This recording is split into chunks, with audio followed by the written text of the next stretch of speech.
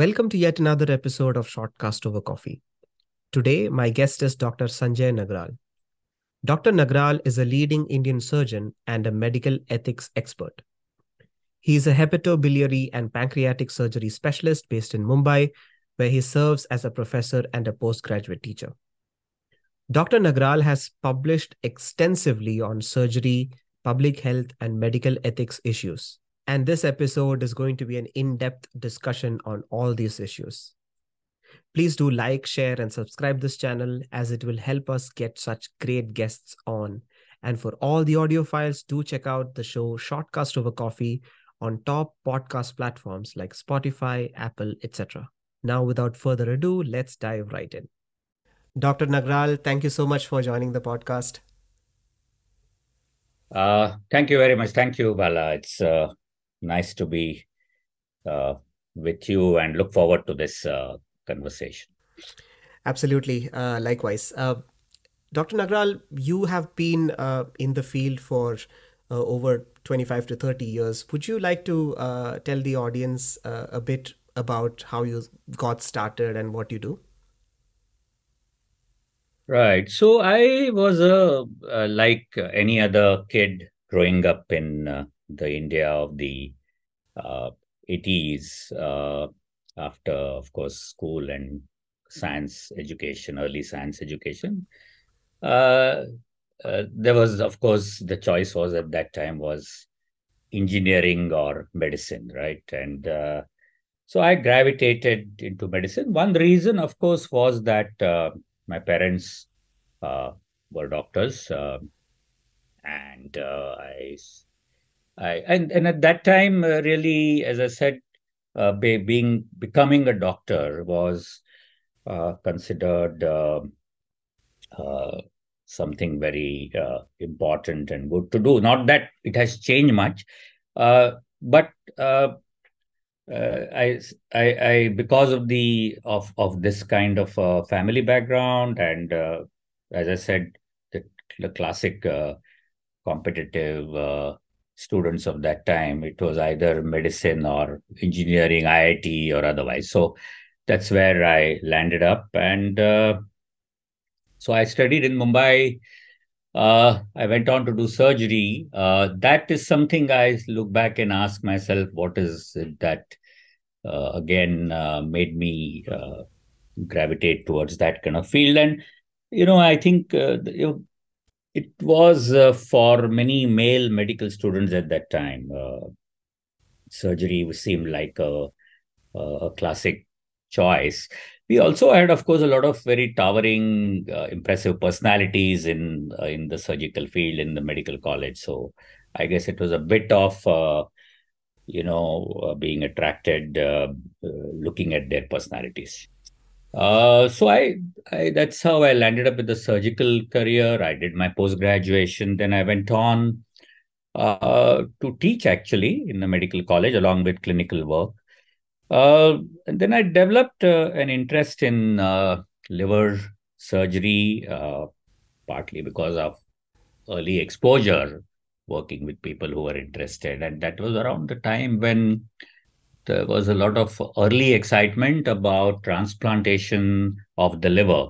Uh, uh, in India, which the transplantation had started in the West earlier, but at that time there was no law which enabled transplantation in India. There was only kidney transplantation. So uh, I got interested, curious, and then finally ended up traveling to train in liver transplantation. And this was in the UK in a large hospital in London, where I saw, worked, participated, and actually became a part of the surgical team in a large hospital there. And it was very exciting because this was the field of cadaveric transplantation, or what is also called deceased donation.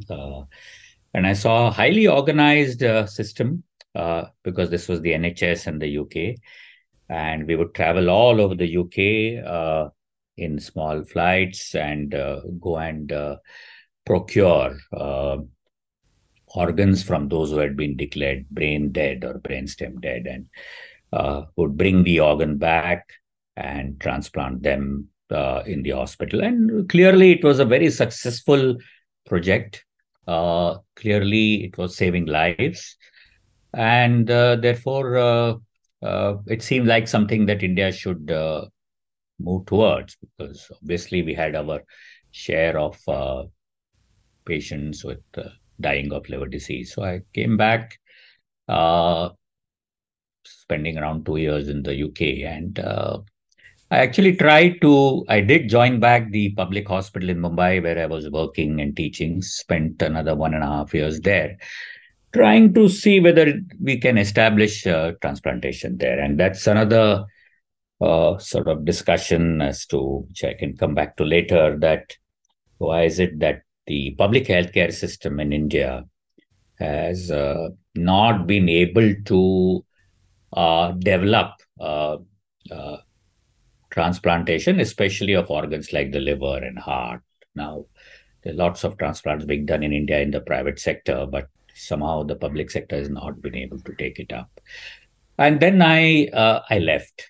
Um, I joined a private sector hospital. What I also did was that I worked part time in again a large public hospital in Mumbai. So for a period of almost 20 years, I would spend time both in the private and public sector in Mumbai. Hospitals, uh, I would say half an hour to 45 minutes away from each other, but two different worlds. And it's quite a schizophrenic kind of existence. Those who have seen both the worlds, those who have worked in both the worlds will maybe understand what I'm saying. But really, one of the astounding features of healthcare, at least in large Indian cities today, is the kind of difference one can see between the large uh, private hospitals, what is now termed as corporate hospitals, whatever that term means, and hospitals which are public hospitals. And these are cheek by jowl, side to side. So I was working in that fashion, and then well, so coming to why and how I decided to start talking and writing about some of the issues I saw around me, and this is partly you can say to the combination of maybe in my early career, of course, I had connected with several uh, movements in India which were articulating ethics. Some of them were articulating right to healthcare. So I was connected with them. I was working with them. But also, I saw in my work uh, uh, a stark differences uh, to the extent that we were almost, to put it a little simplistically, but I think it captures it quite well, and therefore I am using that bit of a cliche that the poor in India, and I think that still holds, are grossly undertreated. Whereas, on the other hand, the rich are often overtreated. Uh, so this is probably a good description of what is happening, and I bothered me. I started articulating it, then I started writing, and uh, to my surprise, I realized that people want to know more. I started getting a response, and I started a column in a Mumbai newspaper, which is quite well read. The newspaper also was very well read. And what happened was that then we hit COVID, and during COVID, I was writing every week, um, and that column garnered a lot of support, feedback. Started getting more invites to write. In the meanwhile, some of us who were writing, we were also writing in the academic space. So, for example, the BMJ, the British Medical Journal, was also interested in knowing about what's happening in healthcare in South Asia. And then one of the areas they wanted to for people to develop and write is uh, why was there so much corruption in healthcare? And so we wrote on that and actually ended up writing a book. And this book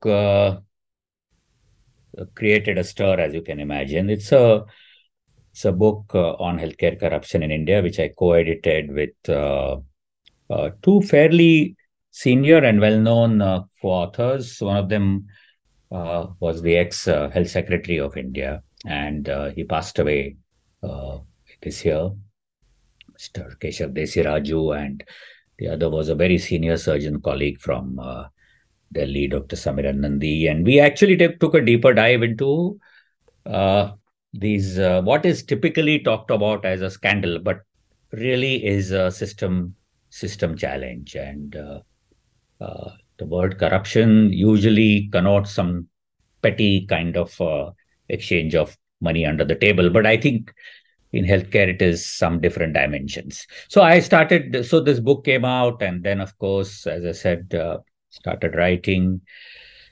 Uh, Also a little bit on social media, but I think that's where I am now. I'm writing regularly. I'm still not quite sure uh, how it resonates. I mean, it seems to resonate amongst people, uh, but amongst my colleagues in the profession, I think, of course, there's a question mark on how they respond to it. In the sense, I see a wide spectrum of responses, from the clear hostility, uh, sometimes very sharp hostility. When we wrote the book, for example, we had this huge backlash on from our colleagues who said that why are you washing dirty linen in public? That's the standard trope.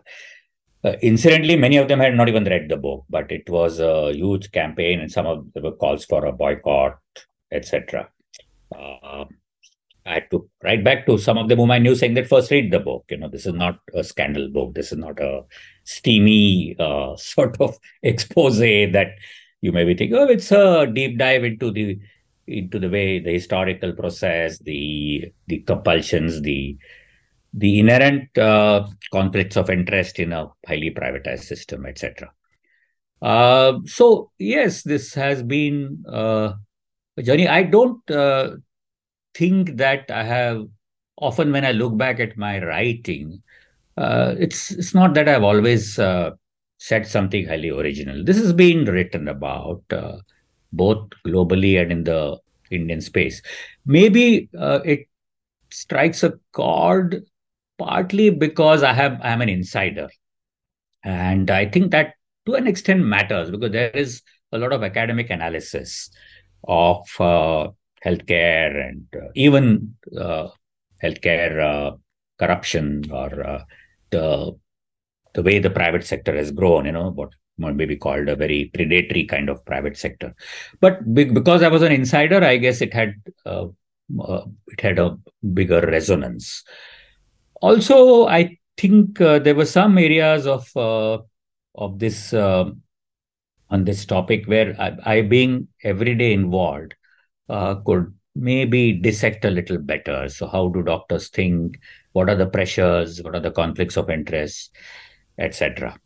So maybe that's maybe a little different from some of the other writing, but a lot of the things I have written about have been known. I have shared a lot of anecdotes, actual patient experiences around me. In COVID, I did a lot of that, and that seemed to also resonate a lot because I talked about what I see around me, and.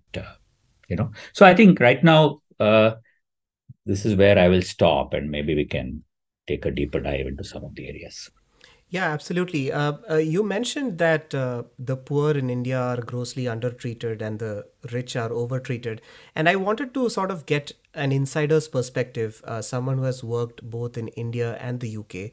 What were the differences as a doctor that you saw in the UK that were completely different from India? Yeah, so I think first of all, let me start by saying that these comparisons between countries, of course, have we must acknowledge have some limitations, partly size of the country, etc. Having said that, our comparison with the UK is very important because we were ruled by the British. They laid down a pathway for us during after independence, the famous Boer Committee, which almost recommended something like a NHS in India. And one of the big questions is why did we go to another pathway in terms of how we have developed? So the UK, as you know, is the NHS, and I'm not going to analyze the NHS. It's fairly well known. But what I saw was, first of all, uh,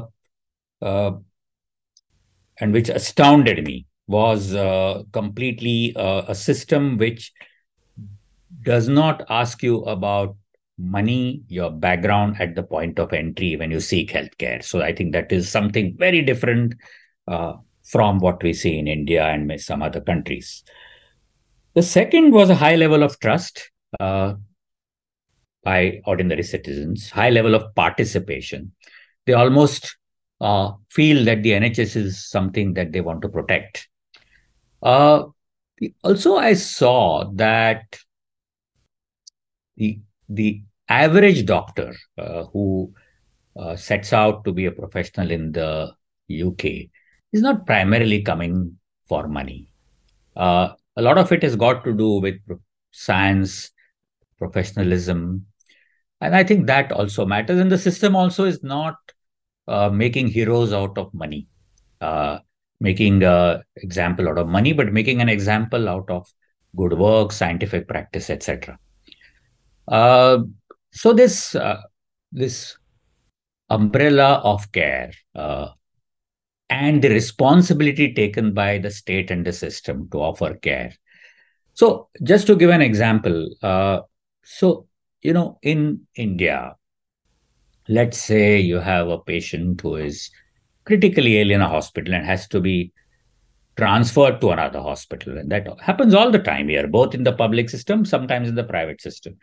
The entire onus of the transfer today is on the patient or the family. So they are told, okay, you get an ambulance and you take her. And sometimes there is a bed arranged, or there may not even be a bed arranged. There may be just told to you take them to a bigger hospital, and then the ambulance is roaming from place to place. Whereas in the NHS, and they do transfer very often, it is the responsibility of the hospital. They will ensure that there is a bed available in the referral center.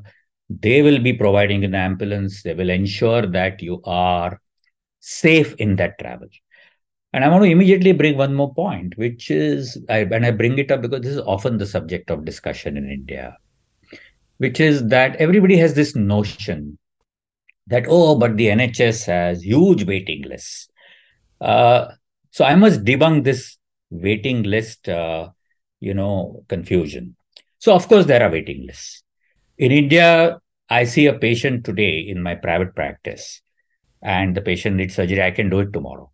So that seems to appeal to people that there is no waiting list here. But the reason that system does it, where they have a waiting list, is two. One is that it's a system which strongly behaves on believes in triaging, right? So they give priority to those who need emergency or early surgery. They are not. The system is not geared to sort of just look purely at so-called efficiency.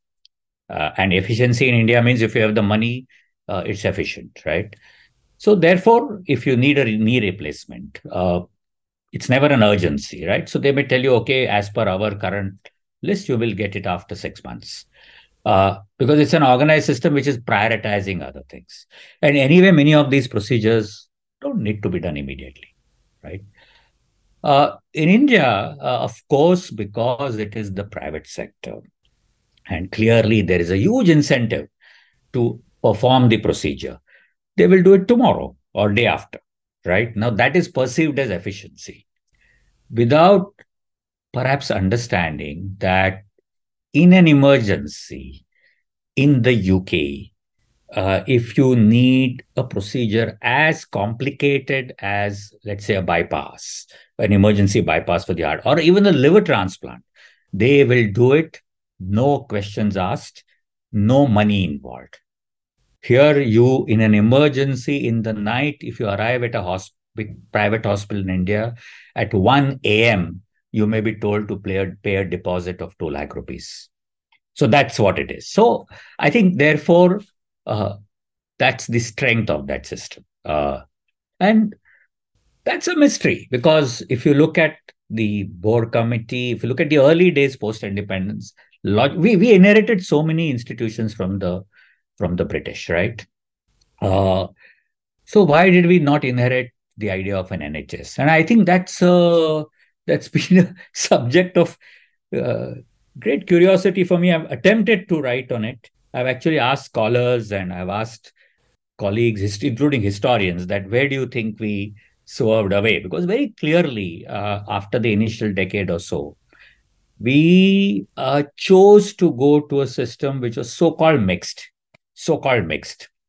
which means we developed the public health infrastructure, but clearly very early started developing a private sector. And now, of course, in the last 2, 3 decades, built a huge private sector. And I'm sure, again, this figure has maybe come to your notice and people know this, but just to repeat, India is, and which people don't appreciate, that India is the most privatized of healthcare systems in the world, even more than the US. And I'm talking of what private, the highest form of privatization, which is out of pocket payment, right? And insurance based payment now to an extent, but out of pocket payment. Uh, India is the most privatized. This is where we have reached. But there is another important thing. And again, this is important for uh, certainly for citizens to understand, which is that, and I'll come to the view on this from the medical profession later, but we are also one of the least regulated. So there's a feeling that, there are lots of rules, laws, but, you have to just talk to the doctor in the US and, have seen the US system from very close. Of course, it's a private system and there's huge challenges. I know that. I know that with experience of my own family members, etc. But it's highly regulated. Uh, Whereas we have a strange combination of a highly privatized system, which is also very limited regulation. So, just again to give an example, today I decide, I have this brainwave today that, look, I have some money and I want to start a hospital. So I can just go somewhere, buy a piece of land, and start a hospital. Nobody's going to ask me, why are you starting a hospital here? How many hospitals are there in that area? Uh, what is the need? Okay, if there is a need, what sort of hospital should you be building? Uh, I can start yet another large private hospital. And there are cities in India where you will see that on one street, there are 4 large hospitals. Now, uh, you know, uh, if you look at it from the viewpoint of planning and access, what does it mean? Yeah. So I think this is where what I talk about regulation. There are, of course, now we're talking of standards, we are talking of rules. But COVID was an example, right? Where, you know, the government actually had to step in and cap fees, which means that otherwise there is no rationalization of fees. I I mean, this is an open secret that in India's private sector, fees, there is nothing like rationalization of fees. I do not have to explain rationally in detail why something is charged in the way it is charged. Of course, now there is pushback. Of course, now there is an attempt to rationalize and structure it. But really, uh, so here is what I say, that even if it is a privatized system, uh, in healthcare generally, and parts of the world which is insurance based, there is a control of sorts, either from the payee, who is the insurance. And the US, for example, is an example of insurance based healthcare. But also, there's one more thing which is been lacking, which is that there is the consumer resistance. And that is, again, classically explained by economists, that healthcare is a sector where consumer resistance is the lowest. And the way it is explained, and I think it's true, is that when it comes to your own health, when it comes to a crisis especially, your ability to offer resistance is very low. First of all, you are intimidated. Then you are scared. It's an emergency crisis. You don't want to displease the doctor or the hospital because you feel that there may be pushback. So consumer resistance is also very low. So this combination, and the state's ability to control, either is structurally low, or they don't want to control.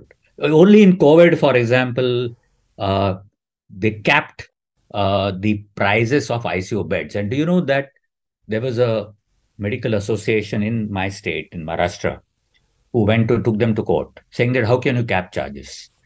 And there's a court judgment from here which says that, oh, but this is a private hospital, and in private sector, how can you cap charges? The court also said that. So a crisis of the magnitude of COVID, uh, there was this idea that, so what, you can charge what you want.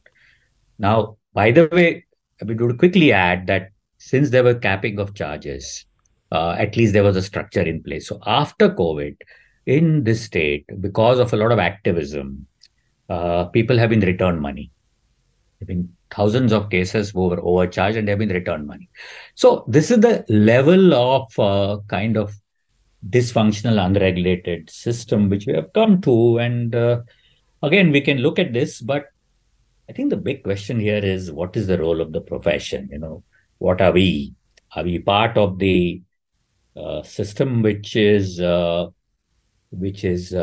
basically profit driven, or are we a third party which also needs to look at our patients' interests? And I think that is where that's the key point at which we are. That the medical profession needs to decide where do they stand, because obviously there is pushback now. Governments are increasingly interested, so they are trying to intervene. Many governments have started capping charges. There's right to healthcare bills being passed, which is opposed by the medical profession. And that is astounding if you think about it. It's shocking. Why should a right to healthcare bill be opposed by medical professionals? As a doctor, if my ordinary citizens have a right to healthcare, it should be a great idea, right? Because it allows us to benefit and treat our fellow citizens. But there is opposition. There is opposition from the Indian Medical Association. And then you begin to dig deeper and you realize that there are huge conflicts of interest. And we can talk about that, but I think that's a big challenge. The way it has progressed, if the citizen gets empowered, if costs are controlled, it affects my practice or it affects my income. And that's the contradiction which is going to be the biggest challenge for us. Yeah, people who oppose right to healthcare, the doctors should also realize that doctors also eventually become patients at one point or the other, right? Yeah. Yeah. So I mean, yes, of course, but I've said that, but doctors are largely in India are privileged, and therefore, for that matter, the real well-to-do section, they feel they're privileged, they are insulated from all this. Is partly failing. And I'll tell you why it is partly failing, because when they actually are on the other side, uh, sometimes they realize uh, what a challenge this is. I give this example, and it's happened to people I know. So I've been writing about the lack of emergency care in India. It's in a very sad state. Now, it may not resonate with you if you read that we have poor emergency care in India. So, for example, India has an epidemic of road traffic accidents, one of the highest in the world, right? Now, you may be well to do, but you can be trapped in a accident 1 hour from Bombay, 2 hours from Bombay. Uh, you can be involved in an accident. And that is when you realize that when you don't get an ambulance, you don't get help, you die because you don't get care in that first golden hour. That is when probably you realize that, look, we what is the point of having state of the art, into inverted commas, hospitals in big cities, when 1 hour from the city you can die of bleeding? So I think that is people are they realize when it comes to their own. In COVID, people realize this. So the first time in at least in Mumbai, and I suspect happened in many other cities, the well-to-do privileged realize that what does it mean not to get a hospital bed or to wait to get a hospital bed. I got hundreds of calls, and some of them were people with mild COVID, but didn't even need hospitalization. They would call and say, I'm not getting a bed.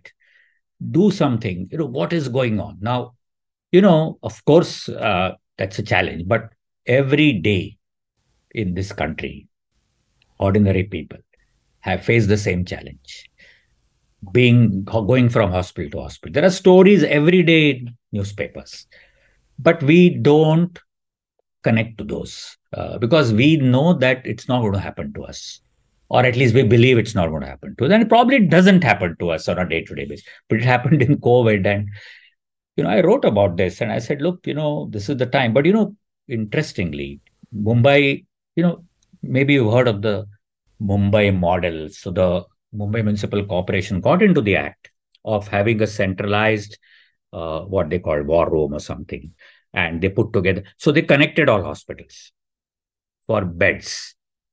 But the moment COVID is over, it's gone. Now it has the same application for other emergencies, for let's say road traffic accidents, trauma, but it's gone. So that's where we are, and I think this is also the challenge, that for those who can understand, analyze this, maybe even make a difference, uh, feel that it doesn't affect them. Not just that, but you know, when I started my career, there was a lot of middle class people who would access healthcare in public hospitals. A substantive number. Mm. That's gone now. I can tell you that nobody I knew during COVID, yeah, across the spectrum, the very well-to-do, the upper middle class, the lower middle class, whatever way you classify them, actually ever got admitted to a COVID hospital or a COVID ward in a public hospital. They all managed. Some of them got admitted, and within 2 days, they got themselves transferred out uh, because they perceived that I am not sure whether the care was really inferior. Majority of COVID cases didn't really need huge care, but certainly when they needed intensive care, they perceived that. So I think even the middle class now doesn't access public hospitals, and therefore it is. So the big government hospital, the corporation hospital that I worked in a suburb of Mumbai, I retired very recently. But so we look back at, we used to get a lot of railway accident victims.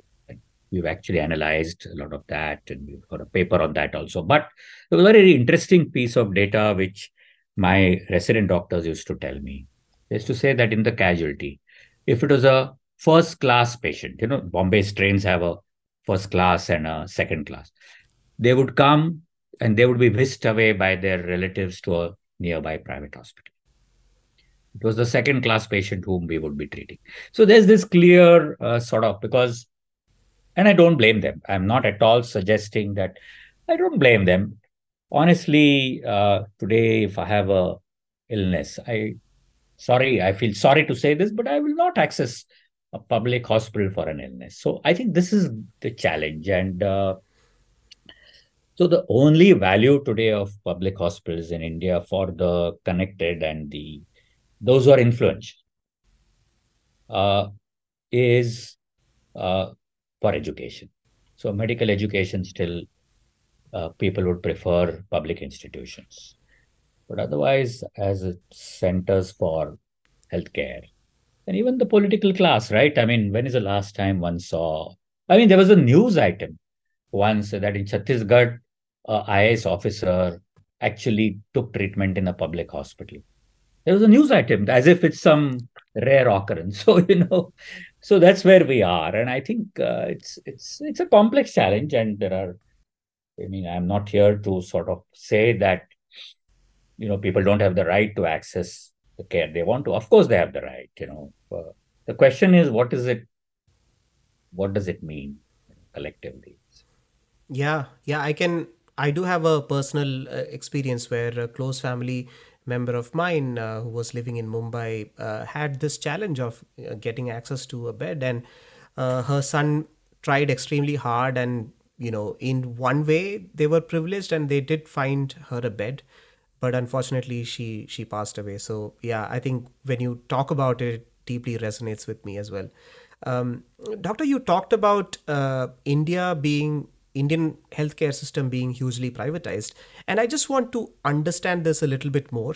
I live in the US, and there is no concept of government medical college or public healthcare here in general. Everything is privatized. But in India, there are medical colleges. If you are met with an accident or got injured, the first thing they do is to transfer to a public medical college. So when you say India is more privatized than the US, can you explain me what you actually mean by that? Yeah. So first of all, US, of course, we need to define what is private and public. But so the US, I understand, and I have sort of never worked in a long manner, but I have seen US hospitals. I've spent time. So you're right that most of them are run by private entities, right? But they have been incorporated into a system. So so in the US, for example, my understanding is that if you have an emergency, uh, if you go to the nearest big hospital, they will not refuse to treat you because you are from a poor section of society. There may be inherent biases, I'm aware of that, but so there is a sense of public accountability. So let me put it that way. Also, of course, insurance covers a significant proportion of American citizens. I'm completely aware that there is a significant proportion who is not covered. Yeah. Uh, when we now talk about India, so the insurance penetration, first of all, is still extremely low. I'm talking of private individual insurance or employee insurance. Now, on the other hand, most ordinary citizens, including the poorest of the poor, when they need even day to day healthcare, they go to a private doctor. Why do they do that? Because private doctors are accessible. Um, it seems that the waiting periods to see the doctor will be low. They are near their house. They are more convenient. Now talking of family doctors. So if you go to so in the slums of Mumbai, 50% are in the slums. There are lots of general practitioners who serve people literally next door. So the only reason they will come to a hospital is if it's something significant. Now, these are all private doctors. There are public dispensaries of the Mumbai Municipal Corporation. Normally, since those dispensaries are free, right? people should access them. They should be extremely overloaded. Why should there be a private doctor in a area where people have challenges of paying for healthcare, who is doing very well because of I think the other factors. People say, look, going to the government doctor, the government institution, waiting in a long line, uh, sometimes being not treated respectfully. Now, this is something I bring in slowly, but uh, it seems, and I think it is true, that in the government sector, and I worked in the government sector, I trained in the government sector, and I don't say this as an outsider, but we have sort of dehumanized it a little. So, for example, in the OPD, there is a patient. So the way it is conducted, so people have questions. Even the poorest of the poor want to know about what's happening to them. But that discussion, that questions, that explaining is it's not about time. See, a lot of people will say, "Oh, but in a government hospital, it's about time." No, it's not about time. I worked in government hospitals. I worked till a few years ago. Three or four lines of explanation as to why somebody needs surgery, why is it important, is not about time. It's partly about, I think it is about class. And I think that's where ordinary people find the private doctor actually more friendly. It's a strange thing, but true. So they say, okay, we don't mind paying, but we want the doctor to talk to us. Yeah. We want to doctor to answer our questions, etc. So it's a so when you compare the two systems in India, it's not just about the monetary factor. Yeah. If otherwise they were equal, logically most people should access the public healthcare system, right? Why should ordinary citizens be willing to spend large amounts of money, right? But I think it is the other factors. The private sector is perceived, maybe it is partly true, to respond immediately, uh, be a little more individual oriented, friendly. That could be because it's driven by uh, the logic of the profit logic. So there is obviously, you want the patient to be your patient, but friendly, certainly more efficient. There's no question about that. So if you go to a private facility, if you're asked to do blood tests, so let me give you this example. So the hospital I was working, the public hospital, the government hospital, we would give a list of tests to the patient. They would be given dates on 4 different days to do the tests. The X-ray would be a different day. The blood test would be a different day. Now, even the poor do not want to spend 3 or 4 days off work coming to the hospital to do the test. Therefore, if you told them that, look, you can go out, do these tests in one day or one morning, they would jump at it, even at the expense of cost, even at the spending. So we have created these two parallel systems where one is efficient, convenient, maybe perceived to be more friendly, and counterposed it with a system which is clearly uh, crowded, to an extent perceived as unhygienic, noisy, sometimes rude, um, long waiting lists, etc. Right? So when you counterpose this, uh, you know how an ordinary person will. Now, of course, therefore, what happens is that the entry into the private sector for ordinary people or even the middle class is is favored. They enter the system to access care. But the problem is if it becomes something complicated, then the bills go up. So let's say a patient comes to the casualty of a private hospital. They will get good treatment, quick treatment maybe. But let's say the person needs surgery or needs to be admitted to the critical care. There is a huge bill which they get on the third or fourth day, and it's a shocking bill. Yeah. And then they don't know what to do. And then the stress, then the hostility starts.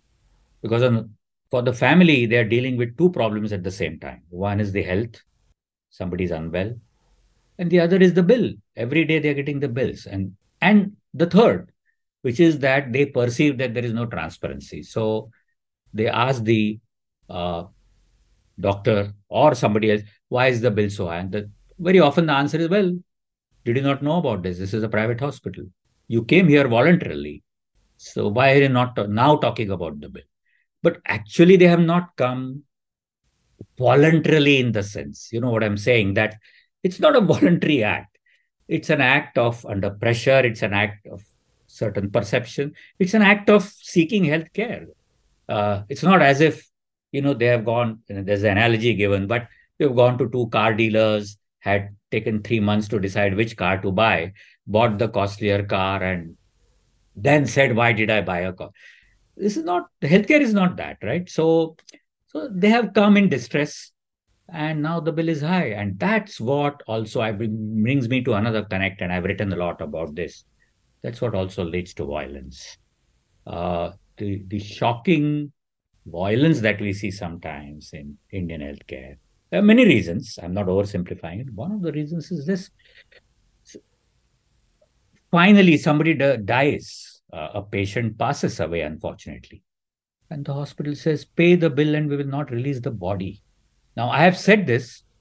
Thankfully, I work in a hospital where I have been able to convince the management that please do not stop releasing the body uh, because somebody has not paid the bill.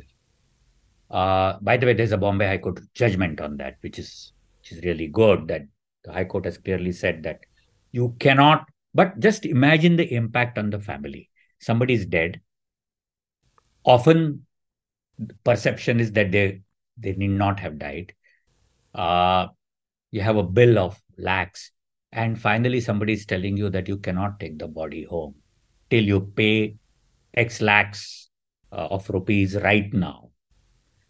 And it's a classic setup for anger, and anger sometimes boiling over. So I think this is the chat, and this is the Indian private sector. I mean, again, I'm not trying to pin blame on a single factor, but again, going back to the approach of the medical professionals, when these violence takes place, very often you'll see in public debates uh, huge hostility and pushback from the medical professionals. Uh, some of it is, for public consumption. So people say, oh, patients have become violent nowadays. There's this discussion. Some of my colleagues will say, oh, everybody's become violent nowadays. And I have written and I've said this uh, much to the sort of, I have received a lot of pushback, and I said, where I don't see those violent patients. How is it that in your practice you say that you see violent patients every few days? I think you need to re-examine your practice. But that apart, I think this kind of pushback, putting it back on patients rather than trying to say that what led to it, can we change few things? Can we, for example, agree that we should not be holding bodies back? That's not happening. Hmm. And this hostility is leading to even more hostility. It's an extremely challenging situation. And okay, so there's another response. We should have security in the hospital. There are people who have said, oh, we should have security guards at every level in the hospital, in the intensive care. It's the most ridiculous statement to make, in the sense, this is healthcare. This is a healthcare institution. How can you ever have police or security or standing at every level of interaction? No patient or no family member plans the violence, right? Very little of it is planned. There could be stray cases. It's a spontaneous act of anger.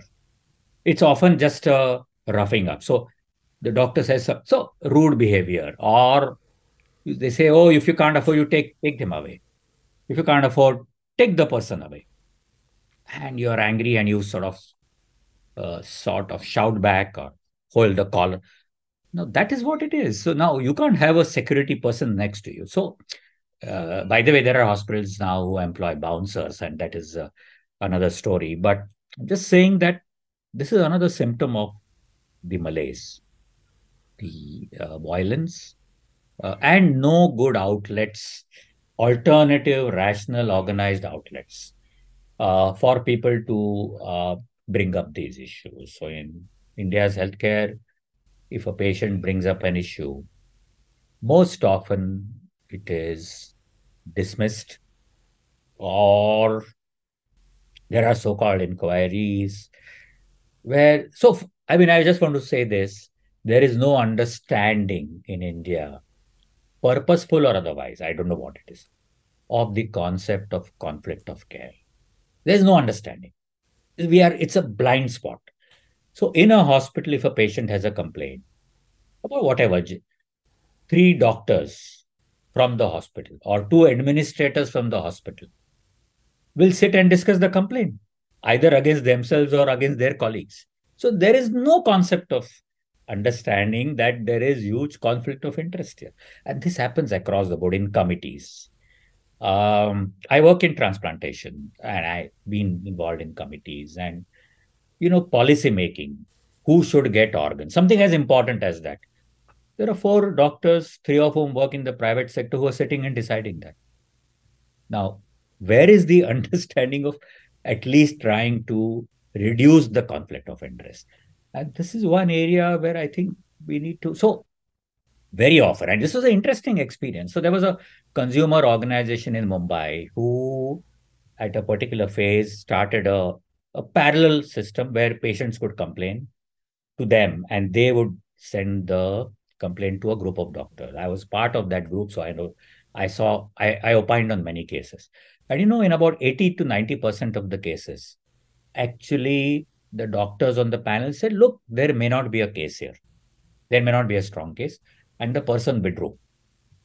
Because what they actually wanted was somebody to hear them, to say, yes, we want to know what happened to you. Yes, there is a that also does not happen, and that can be even more frustrating. So I'm just linking the fact. So India's private care uh, is unregulated. The US, I know there are many challenges, but the US has a capacity, and I say this slowly, and I know there are challenges, but has a capacity to at least investigate and maybe often bring people to book. Um, I mean, that's a capacity that system has. That at that point, even if it's a so-called big doctor, they will often bring the person to book. Uh, Whereas here, it all entirely depends on how big you are, how connected you are, right? I mean, there's no parallel there could be parallels in healthcare, but when I heard about the insider trading and the investigation in the US, since you're talking of the comparison into, let's say, somebody like Preet Bharara investigating uh, Raj Ratnam, I mean, insider trading. I don't know, but I'm not an expert. I think insider trading in India is everyday affair. So, we don't see that as a contradiction. So similarly here in healthcare, we don't even see some issues, whether it is commission practice, cut practice. We don't see it as a issue of unfair trade practice. We don't see it as an issue of um, illegal practice, where I can incentivize a person to send patients to me with money in a non-transparent manner. Uh, So maybe that's the difference. Maybe here we have normalized many things as kind of inevitable. So, yes, so it is not just privatized, but unregulated and normalized um a lot of things which are very harmful to ordinary citizens. So, this is again something that people often say, that what's the point? What's the point of talking about this in the public arena? Well, I think the point is that for ordinary citizens, uh, they need to know because it probably helps them to negotiate healthcare to an extent. Uh, yes, there is a challenge here, which is that will it further reduce trust in the system? Because trust is important in healthcare, and one recognizes that you need to put a certain trust on the healthcare system when you access it, right? When you're undergoing, let's say, an operation, you need to trust the surgeon. So, of course, these discussions have the potential to undermine trust. But on the other hand, they have the potential to for individuals to understand what is happening and take corrective measures. And uh, unless citizens do that, or at least they push government to do that, self-correction, for the reasons I shared with you, for the conflicts of interest, is very unlikely. Very unlikely.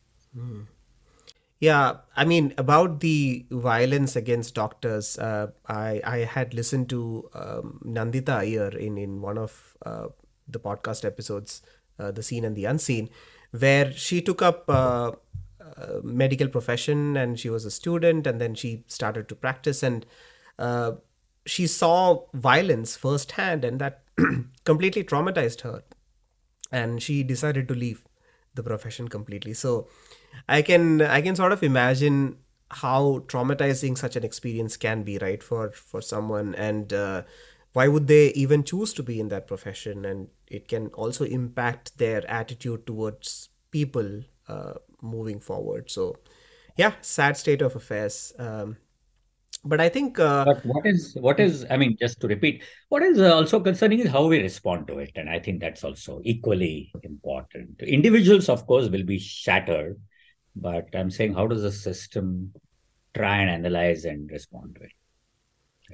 Yeah. yeah, I don't think security guards and having bouncers is the idea because it makes the place even more unwelcoming, right?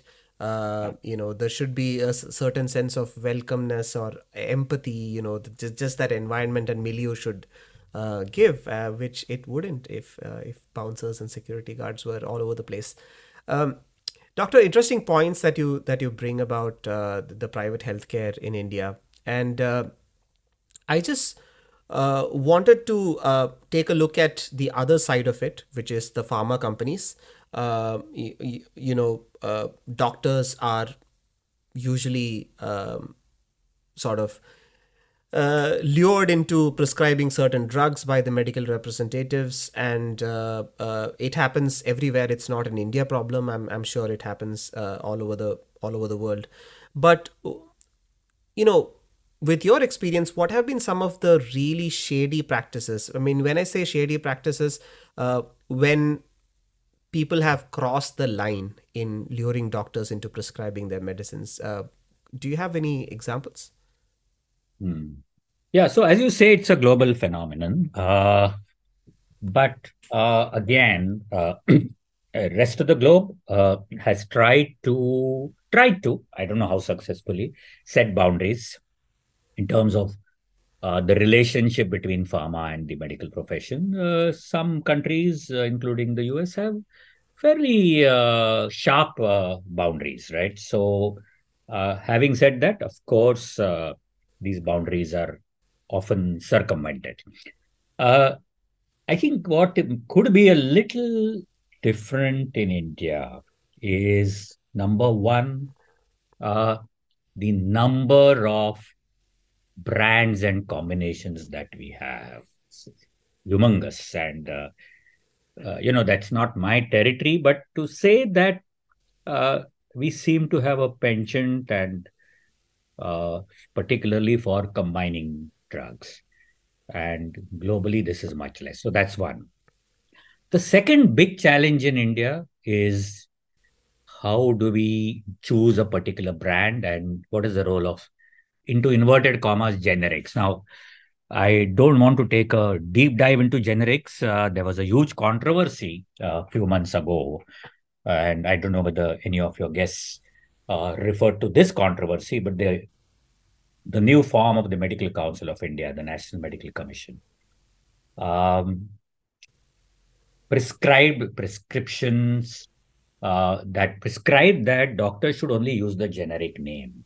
Now, this is actually global practice. It's nothing very new about it.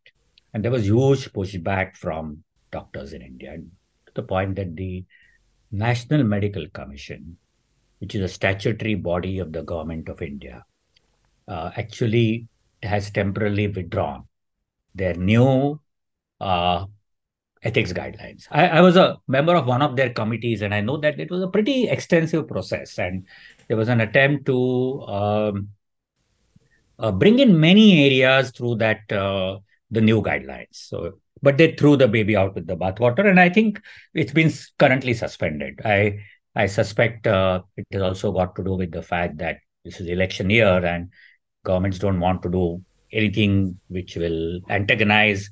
They perceive doctors in India as very influential people. They are, and so they have friends in government and friends with parliamentarians, etc. So that was has been withdrawn. But so that's another area where I think we are a little peculiar, that we prescribe brands. We have lots of combinations, and uh, boundaries. Well, there are no boundaries. I mean, uh, of course, most of it is the small things, the pen and the stuff like that. Uh, but there are no boundaries. And again, there are two parts to this. One is, okay, there are meetings, for example, uh, where pharma is sponsoring a meeting, so-called educational support. Fair enough, right? Um, the question is conflict of interest. And is the conflict of interest disclosed? Now, I'm going to give you an example from COVID because I just cannot forget it. And I remember it sharply because it was in the peak of COVID. So, in the peak of COVID, there were a lot of new drugs or antivirals which were being pushed, right? And partly because there was chaos, there was fear. So, I mean, I can understand companies wanting to get onto the bandwagon, partly wanting to push new drugs. And, the US, you saw that, remdesivir. A lot of things happened. But there was a prime time television interview by a very well-known journalist of two doctors. Uh, and it may still be up there for somebody to see, where there was a trial of a so-called new drug. The trial itself was shabbily done, very limited numbers, some 12 patients or something. But he interviewed the principal investigators of the trial who spoke glowingly about the drug. And one of them, I think both of them, but one of them certainly was paid by the company as a principal investigator, was an advisor to the company. Now, the way it could have been done is the person interviewing could have said, this person is being paid by the company. Okay, listen to his views. I'm not saying don't listen to their views, but disclosure. So let people interpret what a person is saying with full knowledge of what are his conflicts of interest, right? That doesn't happen here. Now, whether it happens across the world, so there is a big push to disclosing, and disclosure is largely followed, and there is a lot of consumer resistance to conflicts of interest and obfuscation. So in the US, for example, ProPublica, which is I maybe you have come across their work, so which regularly exposes conflicts of interest in the pharma and medical. That does not happen here. So as a result, therefore, uh, new molecules, be extremely costly, can be pushed. And of course, there is one more thing in India and many parts of the developing world, which is that new drugs are exceedingly costly. Cancer drugs, some of them very effective, but there is no sense here. It's beginning to happen, but in a very limited way, of what is called cost effectiveness. Uh, so when you are, let's say, prescribing a drug, which is a cancer drug, which is used for, let's say, advanced cancers, right? Yes, there are some medications which add a few months to life. There is an individual patient who may choose to say that I want to take the medication. I want to live for 3 more months or 6 more months. I mean, that's everybody's right. Why not? But the question is, these drugs are pushed by the industry through doctors associations as life-saving drugs, right? So the person is paying sometimes lakhs of rupees for a drug which has either limited value or has limited impact, but is hugely costly, right? So there is no complete disclosure. So I think besides the fact that there is the relationship between pharma and the medical profession, obviously there is lots of boundaries crossed, and I don't even want to talk to you about some of them because it's completely embarrassing things like people. It's not even minor. It's like people being given cars and all that, and it's people having their children's birthday party sponsored by pharma, etc. But this is again, as I said, the whole Sackler story in the US, and so we know that they have taken it to a fine art. And the question I want to address is, how are we as professionals in India and our professional bodies, how do we respond? And I'm talking of big organizations, the Indian Medical Association, the Associations of Physicians of India. How are we responding? It is not about morality. This is, there's an interesting. So this is okay. Morally, people say, oh, but the moral fiber is down. So this is not about morality. If you leave it to individual morality, we have lost the battle. I think this is about professionalism. Professionalism. This is about collective thinking in the interest of our patients, right? And that is where I think the spectacular failure, if you ask me, in India, is of professional organizations to deal with these issues, uh, come out with their own set of guidelines and code. And peer pressure is extremely important. In many countries, that's what works. No doctor wants to be seen to be crossing boundaries if their peers will not like it.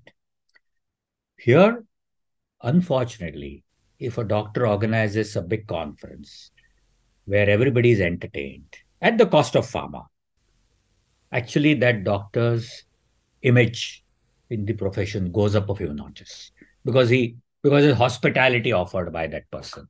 Oh, what a lovely meal, what a lovely entertainment program, etc., etc. Yeah, without thinking what does this mean, and so it's the relationship is a old challenge. By the way, sections of pharma are very uncomfortable with this. I mean, most of them, of course, want to influence doctors, but they are uncomfortable because some of them actually use this term with me. Senior people, they say, we are being extorted. We are being extorted. We are told that you better support this meeting. Otherwise, we'll stop. We will send a message, a WhatsApp group that will stop prescribing your products, etc., etc. It's become like a So, cartel, kind of. absolutely, that's the term. It's a cartelization, and it's very deep. Now, there is also a link to hospitals. Which is another story, but which is a very important story.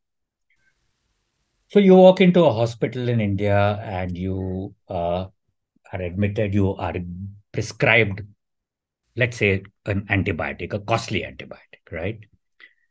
So most hospitals in India, at least the big hospitals, will not allow you to buy a drug from outside. The drug has to be bought from the hospital pharmacy. Even if it's the same brand, everything. Same brand, the same drug, 2 minutes away outside the hospital in the chemist, but you have to buy it from the hospital. Now we must understand this. So why is it so? So the biggest money spinner for hospitals is the pharmacy. Because, and this is a game which it's not about hospitals, it's a game being played between pharma and hospitals. So pharma gives the drugs maybe in bulk to the hospital at a much lower cost, the much lower cost than the MRP. So when you see the MRP, that's not what the hospital has bought it for, right? Just to interrupt you there, what is the hospital's justification? Let's say I am a patient or I'm the family of a patient, and the hospital says that you have to buy drugs from our pharmacy. What is their justification? Like, why do they want you to do that? Right. So that's a yeah, important question. So first of all, you are in my hospital as a patient, you better follow the rules. That is one subtle justification, but that's the ideology, right? Secondly, this is the obfuscation, I think, that look, we want to ensure quality. So we will not give you drugs which are of lower quality. Now, that's where the obfuscation is. Because in India, cost does not equate quality, right? Uh, there are drugs, injections, which are one third the cost from reputed companies, right? From very high quality medicines because the original molecule is costly. And now, the whole Indian health pharma industry has made many drugs of good quality, which are significantly cheaper. So they assure quality. Uh, but again, I'm coming back to that as a doctor in that hospital. Am I not interested that my the patient who's admitted under me uh, gets treatment at a lower cost? And the cost differences can be substantive over a period of time. Yeah. Also, okay, you do this. You tell me that you have to buy medicines from only from the hospital. You tell me that I can't buy from outside. Why are you not telling me that there are even three brands in the hospital, one of which is cheaper? There is no transparency there. Okay. So therefore, uh, it's very clear that it's a cash cow. It's very clearly a cash cow. And now my question is, who's going to change this? Who's going to question this? In my view, consumer resistance, as I said, is very low and naturally low. At the end of their hospitalization, I mean, for me, it's every week I face this. A patient comes to you with a huge bill, and it's sometimes astronomical. Unfortunately, there has been some complication. They will start looking through the bill, and they are aghast. Now they look at the costs. Say, doctor, this same medicine I asked outside in the chemist is one third the cost, or one fourth the cost, or half the cost, or there is another equivalent which is half the cost. Why is the hospital charge me this? And now I can have two approaches as a doctor. One is I can say, look, don't ask me. That's not my problem, right? But how can I say that? This is a patient who's come to me. So I have to give an explanation. And this is where I think the doctors will have to try and say, look, you know, either ask the right person or this is not of my doing. I do not agree. I sometimes say I do not agree, right?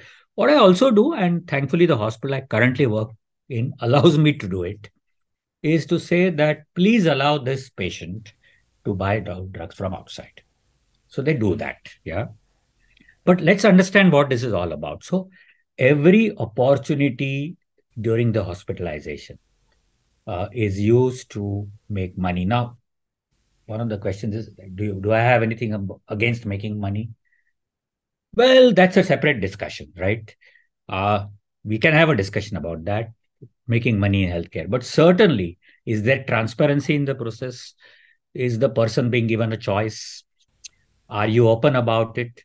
Are you clearly stating that a large part of your income is through the drugs that you are there in your pharmacy, and that there are three drugs of three different costs, and that the patient has a choice? So this is where it is. So even if you're making money, fair enough, make it transparently, uh, and let the consumer. It's a horrible word to use in healthcare, but let the person also have their say. So I think this is where probably we are a little different. And I come back to what I said earlier on. So it's not just about a privatized system.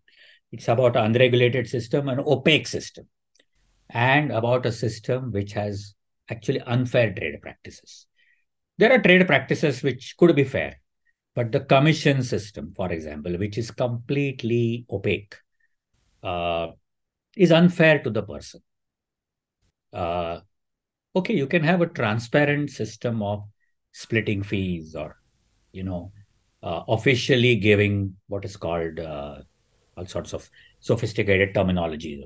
So I think that is what it is. And that's where I think there's urgent need for reform.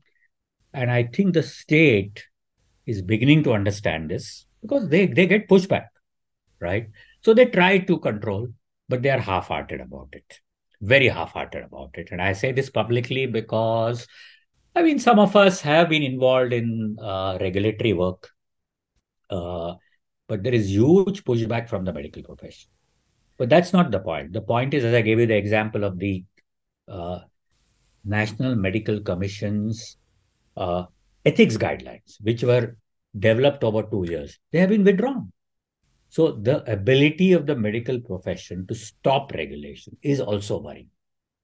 And that is something that citizens should take note of and, you know, push government to, to intervene. Uh, Only in COVID we saw that streak. I mean, they had to respond because, you know, they knew it's a crisis of, I mean, there also there was challenges, but yes, they did.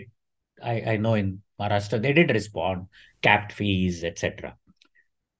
But what about normal situations, you know, where, you know, somebody walks into a hospital with an emergency? What happened? You know, it's very sad. And this is again something that if you have family, friends, they will maybe tell you. Then Indian cities, big Indian cities, if you have an accident, if that accident happens in front of a big private hospital, often the police will take you 20 minutes away to a public hospital. So they are worried that how can we enter this hospital? What will happen? Where the Supreme Court has judged this, that no emergency can be turned away for the sake of money, for the sake of the bill. But people don't enter because they're scared. And if they enter, very often, not always, there are exceptions, of course, and there are good exceptions, but otherwise, they are told that, look, you know, you will not be able to afford this hospital. Maybe they give some emergency care and quickly shift the person. So I think this is where the state has to step in, which has not happened in a big way. Yeah. Although the many medical professionals in India seem to think that their independence to practice is under threat. That's what they seem to think without realizing that actually we are the least regulated. Um, Unless you see that system closely or work in that system. I mean, for example, in most, I worked in hospitals in, of course, in the UK, but I've also fairly closely seen hospitals in other countries. You cannot prescribe a drug that you want to, just because you want to prescribe it. Antibiotics. What is fueling the antibiotic resistance crisis in India? South Asia and India has the highest levels. Because I can prescribe. You walk into my clinic and you have a cough, I can prescribe an antibiotic to you. Nobody's asking me why, you know, for a viral fever. The prescriptions during COVID, for example. So this feeling that we are doctors and therefore we have a right to do what we wish is untenable anywhere in the world, and I think it should be untenable. It should not be that way even in India.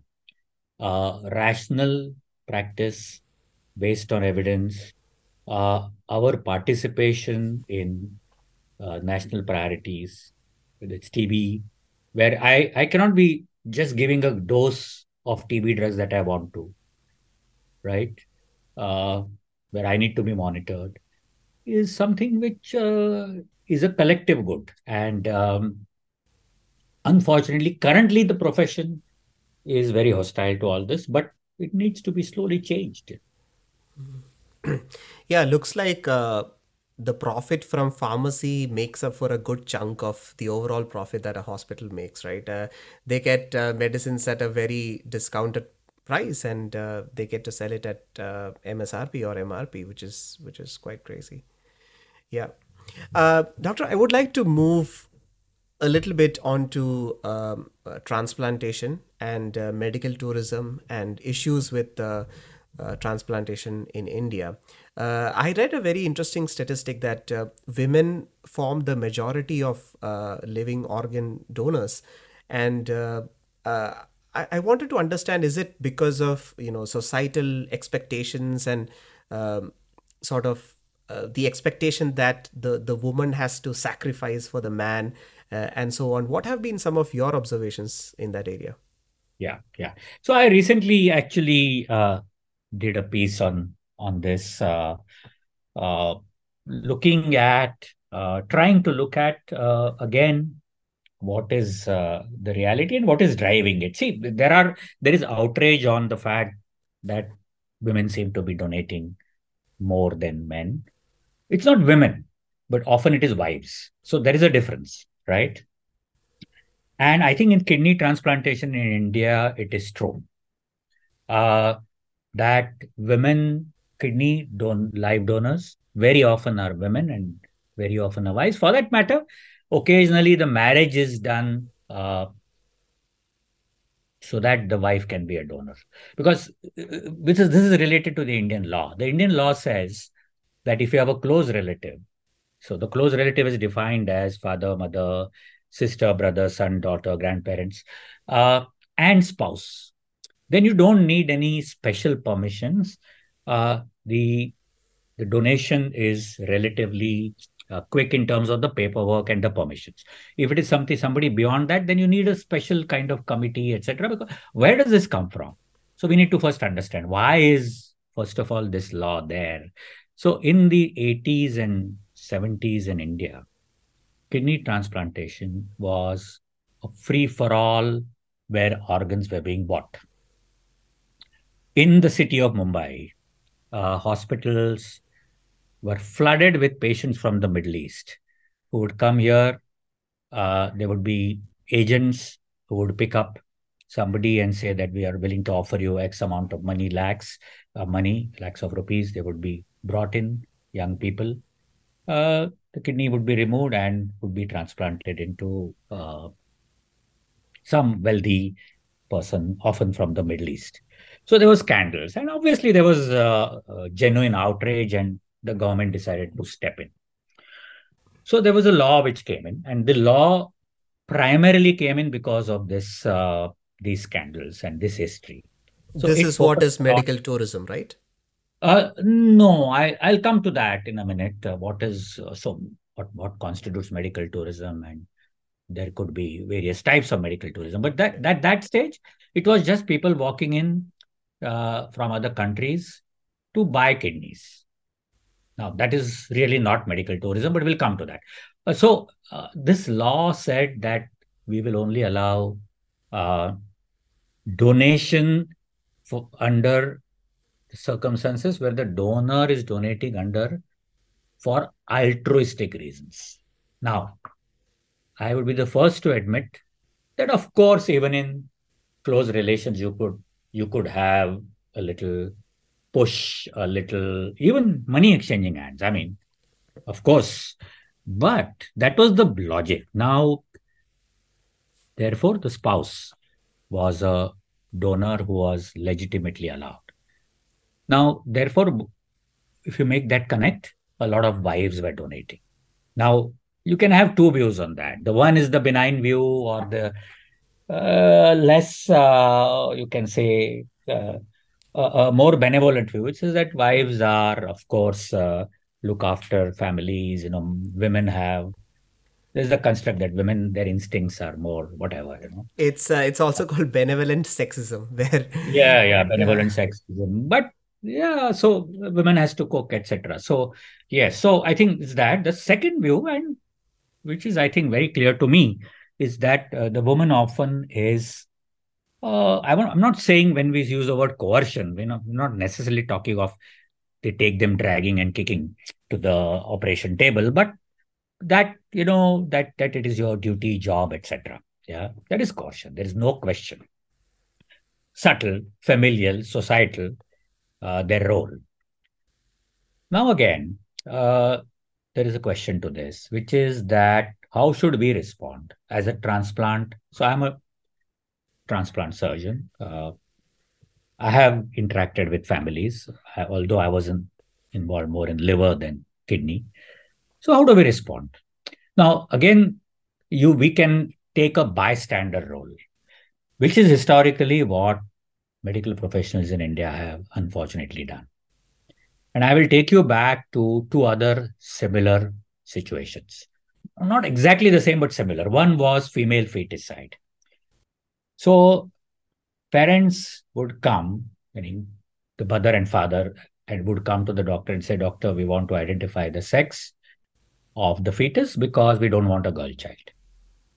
Now you can say, okay, fair enough, I'm offering a service. I do it, tell you the sex of the child. And okay, you want to abort, I abort. It's my job. And I remember doctors saying that, look, we should do this because it will contribute to family planning.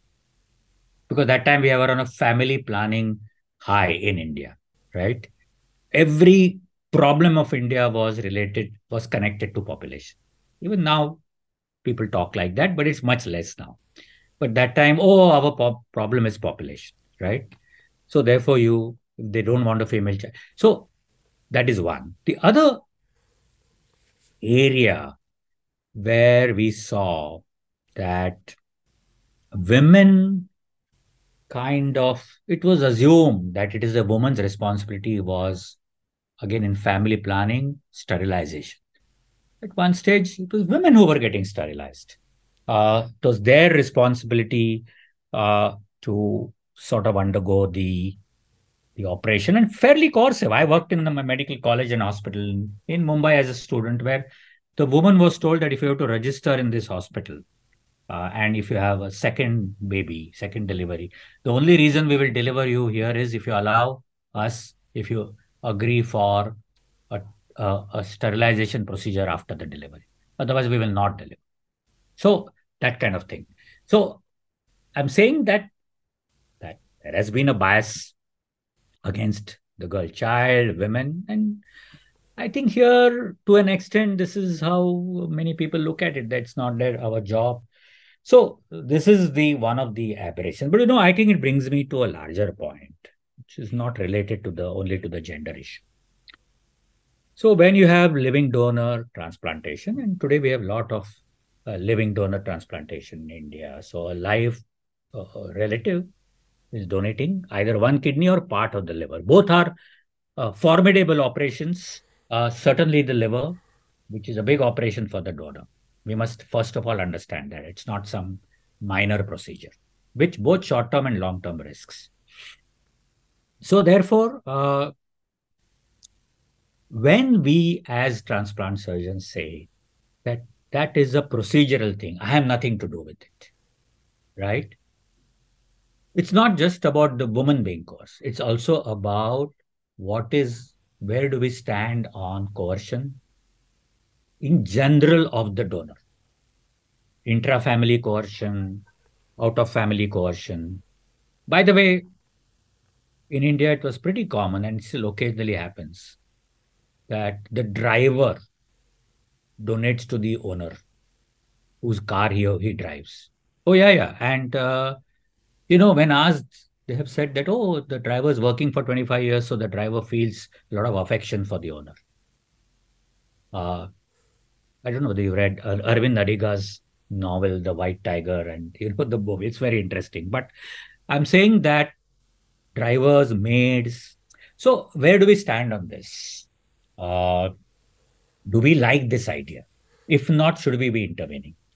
Right? So when I wrote in response to this just a few days ago, one of the things I said was that as a transplant surgeon or a physician, you can always take the donor, talk to the donor privately. We have done that and say, look, if there is coercion, I, as your transplant doctor, am willing to give you a medical reason so that you cannot donate, so that you don't face the wrath of your family. Now, this is a practice that is followed in some countries, right? Because, see, for the woman to tell her husband or in laws or larger family that I don't want to donate, right, is difficult. It's huge pressure. By the way, women whose husbands are, I mean, I'm not trying to say we should not treat alcoholic liver disease, but whose husbands are alcoholic liver disease patients, the women wives donate. Uh, so so this is what can be done. And when you do it, and I have faced this and I've written about that, that there is small section, I'm not saying the majority, who will tell you in private that, look, doctor, please do that. I do not want to donate. Right. So again, it is about how we respond. Uh, yes, we are torn between saving the life of the husband or the male member. In kidney, it's not saving life, but enhancing the life because they go off dialysis. In liver, it is saving life. But also about the rights of the donor. Is it a voluntary act? And transplantation is full of such challenges. And I think what is happening is that, see, transplantation came to India uh, years ago, but has shot up in the last uh, decade or so. And we must acknowledge that a lot of doctors trained in transplantation in the West or in abroad and came back and now are offering that service. And in a sense, it has opened up many possibilities. So heart transplants are being done, liver transplants are being done, etc. So, for example, 20 years back, uh, Indian citizens could not access these transplants. So, in that sense, we have moved ahead. Yeah. And I think there's fair amount of technical expertise. Uh, so I think that's must be acknowledged. But having said that, what has happened is that transplantation has come into a healthcare system which is highly privatized, which is unregulated, and has conflict of interest. So therefore, the same factors which we've been talking about, they operate in transplant, which makes it where the stakes are even higher, where the costs are even higher. So, for example, in a transplant, the costs are humongous for the patient, and if the transplant is done for the wrong indication, because again there is a push for numbers, and there is a recurrence of the disease within a, let's say, 6 months. Uh, the family feels cheated because they have spent astronomical sums, and the disease is back in the transplanted organ, tumors, etc. Or for that matter, when it comes to allocation of organs. So now that is another big challenge and big area. So we have disease donation. So individuals who either in their lifetime have committed to donating, or their family members after the death of an individual, something called brain death, are committing to donate organs. Now, why are they committing to donate organs? Or why are they willing to donate organs? As a purely as a altruistic public good, right? Just think about it that somebody is dead, the close family member in moment of intense grief is willing to donate organs. And it's an amazing act. When I came back from the UK and we started promoting the idea of donation in India uh, after death or after brain death, my initial thought was that nobody will agree. But I'm surprised. I was surprised. And very ordinary people, parents are donating the organs of their small kids who have died now, but they're donating it as a public good, right? So, what should be ideally happening? That the organ should go to the person who's the most needy. That is the global principle. Yeah. Now, if we examine India currently, so there are structures, there are systems, but unfortunately, again, 90%, if not 95% of transplants are being done in the private sector. Now, that is a bit of a discussion as to why the public sector cannot develop it. We can address that. However, therefore, the organ often goes to the private sector, right? Because they are the ones who have the capacity and they are the ones who can bear the costs. But what it means, therefore, that a public good of a donated organ is going largely to private interests. And also because the hospital it's highly monetized, they are under pressure often to give it to the patient who is paying the most. Now, I say this with uh, partly with caution because, yes, there is our monitoring systems, but I say this also as somebody who's worked in the system, who has seen it very closely, that even for the transplant team, there is a pressure to give the organ to the person who can afford it or who can pay the maximum money. Because it's clearly a profit-driven enterprise. So that's the distortion. Having said that, yes, it is true that transplantation in India has advanced a lot. For an upper middle class person, a well-to-do person today, there is a possibility of getting transplantation if they need it. But that's not the same as a national transplant program, which essentially is based on not on your ability to spend, but your ability of need, whether you need a transplant. Yeah. And I gave you the example of the NHS. Now, of course, going back again and again to the NHS may sound a little repetitive, but in the UK, we have taken part in the transplant of a student who was in the UK on a student visa temporarily, who came down with liver failure. And the person was transplanted, no questions asked, from another country. The person was from another country so that is the system there, right? So that is the challenge in transplantation. And why is transplantation sort of a test case? Partly for me, because I was trained as a transplant surgeon, so I've seen it at close quarters. But I think it's a test case also because we want ordinary citizens to donate organs. Otherwise, it won't work. But if they do not have trust in the system, if they cannot see the system as transparent, as justice based or just, they will not donate organs. I mean, any study across the world of countries who have large number of donations after death, after brain death, will tell you that it is because people have trust in the healthcare system. Uh, so I think that's how it is connected. Now I will come to something you raised about medical tourism, because transplantation is one area where there is a lot of now medical tourism where foreigners come to India for treatment. Now, medical tourism is a big industry. And I think let's accept that it is being driven largely or partly by the fact there are many countries which do not have the necessary wherewithal or the facilities to do that. So do a procedure. So for example, liver transplantation, kidney transplant. We get lots of patients from Africa, which is underserved, which does not have the facilities. So people will travel. Look, everybody wants to live, wants to get better. So people travel for healthcare. So you can't stop that. But then there are 2, 3 questions that arise from that. One is, of course, if people are traveling, what impact? So people traveling to India or any country, accessing care in the private hospitals, uh, what is the impact on local patients? Because typically people who come from foreign countries will pay more, typically.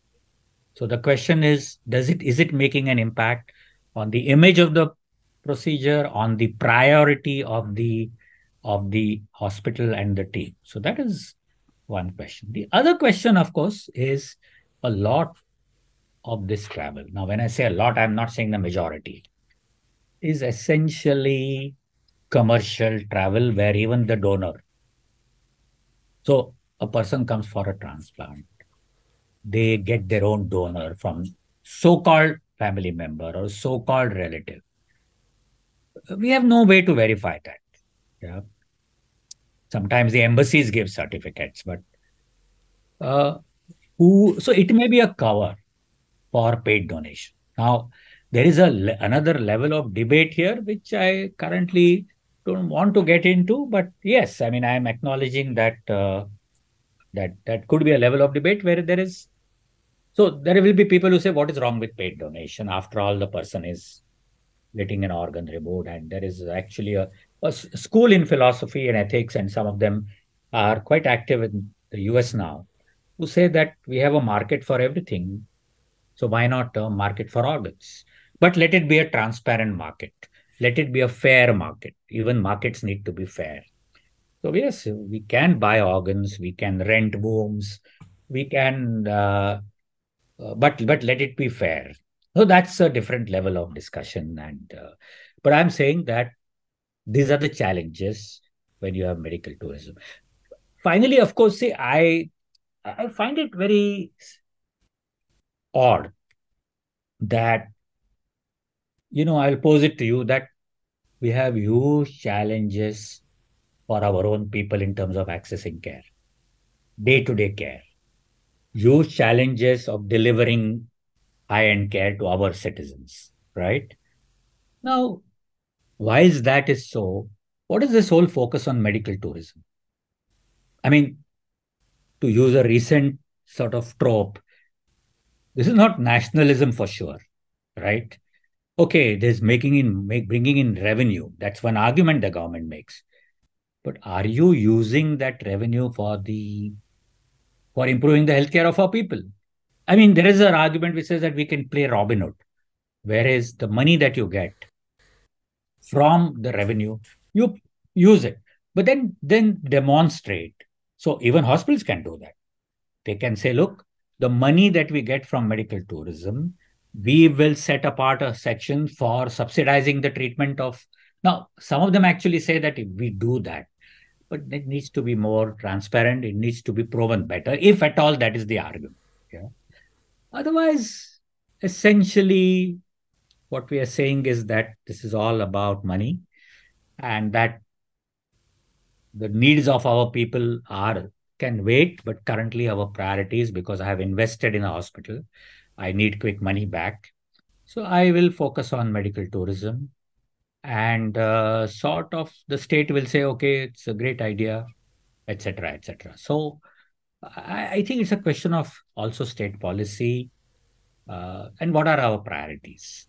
I mean, you have these two parallel things, which is very interesting. That there are individuals in India who have completely gone and worked in highly underserved areas, set up hospitals, set up healthcare systems because it's so underserved, right? Cancer care.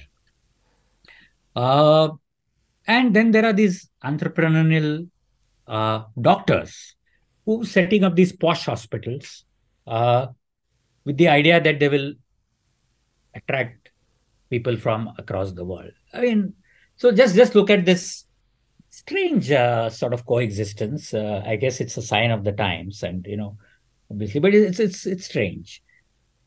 But what is even stranger is that it seems to me that the state in India, the government, seems to feel very highly about individuals who have built these big hospitals and are into medical tourism because they are the ones who get a seat at the table. So when the American president uh, visited, Obama visited India, and he was introduced to the leaders of healthcare. So in line were some of the owners of private hospital chains to meet him, right? In my view, fair enough. Maybe they could also be there, but the leaders of healthcare should have been people standing there, should have been people who have, set up large rural projects or who have, engaged with policies, changed policies, uh, maybe looked at people who have worked in rural Tamil Nadu and have changed the healthcare system. So, what do we reward is also an important question, right? What does the system reward? And currently it seems to us that, and again, I come back to conflict of interest. If you have healthcare chain owners who are in policy making bodies, what is the chance that they will tweak policy for their own good? It's a high chance. I mean, they want to survive, so they will impact on policy. Uh, it's a no brainer actually, right?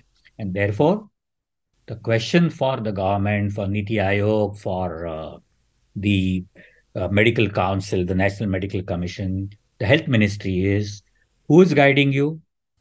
What are their interests?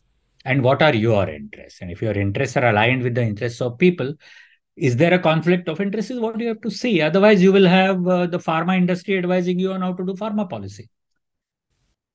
You know, so I think that's the conflict of interest issue, which I said right at the outset that we don't seem to even understand that for in public policy you need to look at this very, or maybe we understand, but we do not have the courage or we do not have the interest to change it. Either of the two, you know, even the advanced privatized healthcare, market-based healthcare, right?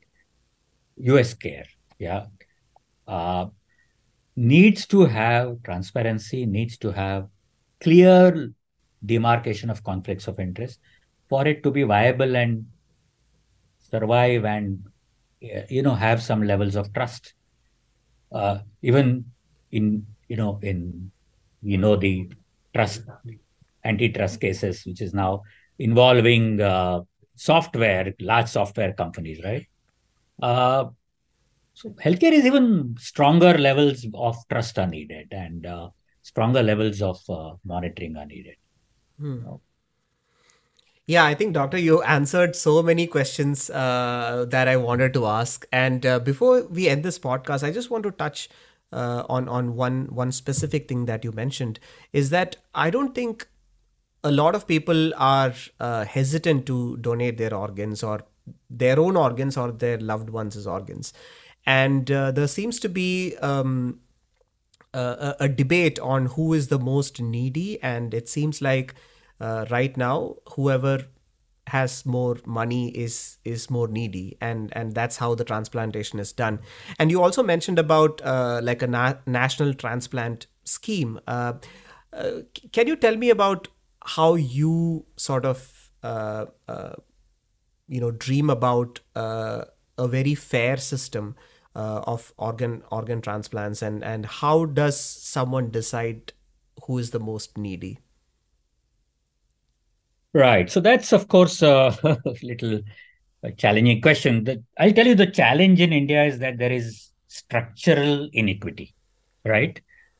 I call it, I have recently written somewhere saying that we have transparency in India. We are transparently inequitable. So you can have transparency in inequity, right? And happily live with it. But I think what as a country we need to look at is number one, the distortion that it's become a pure private sector activity. Any government which wants to take this forward can establish transplant units. There's no short dearth of money, I think. There's no dearth of expertise. Transplant units in all the large cities in large public hospitals. So that's point number one. Point number two, if we feel there is still a discrepancy between the imbalance between the private and the public sector, one of the things that governments can do, and they're well within their rights to do it, is to actually push the private sector to deliver the transplants either at a lower cost or a part of the transplants to be made done absolutely free of cost at a very low cost. And I'll tell you the rationale for this. The rationale for this is like this. So people say, but why should a private hospital uh, serve the public? Right? It's their own money. They have put in money. How can you force them? So let's remember a few things. Number one, most of the doctors working in these hospitals are trained in public medical colleges, which means the taxpayers' money is being used to train them. Medical colleges in India are heavily subsidized by taxpayer money. Number two, Many of these hospitals get subsidies because they are a hospital, land, electricity, etc. So they are being supported partly by public money.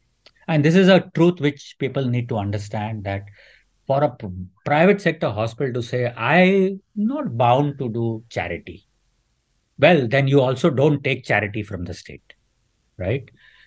So that is point number two. The third thing, of course, specific to transplantation is when you want people to donate organs, right? You want ordinary people to donate organs, right? You go out in the public and conduct a campaign. Now, they should give you, but when it comes to receiving, you will be selective. Now, that's not on. That that's intuitively is unfair, and people are not stupid, right? They understand, right? And therefore, at some point, they will question this. That it's like, okay, you want me to donate blood. Now, when I need blood, are you going to ensure that I get it? Or my family member needs blood? If you are going to charge the blood bottle heavily, then why should I donate to you for no charge? Then you take my blood, pay me, and then when I need it, I will pay to you. So I think that is the understanding in voluntary donation of whether it is blood, whether it is now, as I said, there is a ideological challenge there, which is that why are you insulating transplantation from market principles? Now that's a different discussion. I'm having to willing to have that discussion to the people who want to with the people who want to do that. But I'm just saying that that is the challenge, and it is for the state. But again, just before we conclude, so what is the state? Who is the state? I referred to this entity called the state in my responses. So who's the state? How does the state behave? The state is behaving uh, in response to what they perceive as either what people accept or people tolerate, or the state behaves under pressure. So if there is no pressure from people for the state to behave in a more fair manner, to intervene, they may not. They may not. They have largely, those who are part of the senior state apparatus have sorted it out for themselves, right? It's like doctors have sorted it out. They think that if they need an organ, they will get it. Yeah. But so there has to be pressure, and also so I know it's a very loaded term, and I'm not saying that one needs to always talk about very in a very loaded terms, but you see, what should an enlightened medical profession do? I think that is the question. Just do our job and go home, or say no, we want to improve access for our people. We want to intervene. We want to give our inputs to make it more fair. And in transplantation, that is a no-brainer, that if you don't make it more fair, don't make people feel a part of the system, they will not donate organs. So I think that's kind of where it comes from.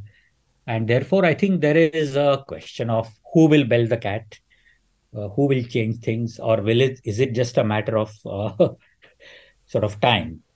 I don't know. I don't know. I hope that it is not just about time, because if it is just about things changing with time, then I don't know. But if there are forces which are pushing to change it, and we are beginning to see pushback. We are beginning to see pushback from patients, from professional patient organizations. I would say even pushback from governments. More and more governments in India are attempting to regulate things, but we need to remove all the other cobwebs that we have right now, right? We have a lot of cobwebs, mental cobwebs. We need to move to healthcare as one of the chief main areas of intervention. Because, if we end up being the sort of so-called cradle of civilization, whatever that means, but our healthcare is in shambles. What does that mean? What does it mean that we are slowly sliding below Bangladesh in terms of our health indicators, right? So I think it comes from there that if we are really a world power, a world power generally looks after the healthcare of its ordinary citizens. At least doesn't allow them to die from preventable diseases. So we approach it from that construct, then maybe we will do more. Yeah. Yeah, I absolutely agree. And looks like, if you want to be a Vishwaguru, you have to be Vishwaguru in healthcare as well. And to your point about government or the state intervening with private hospitals, looks like the big brother can sort of intervene, and because of the all the subsidies and the educate, the government or the state giving heavy subsidies to education. So looks like there is some possibility there, and definitely it will be nice if there is a national transplant scheme implemented, and the deserving people get the right. So yeah, thank you so much, Dr. Nagral. I think it was a fantastic discussion. I learned a lot, and I'm pretty sure the listeners will learn a lot. So thank you so much for spending 2 hours of your valuable time. I know we went a little over, but yeah, thank you so much. Thank you, Bala. I think it was a great talking to you, and thank you very much for this opportunity.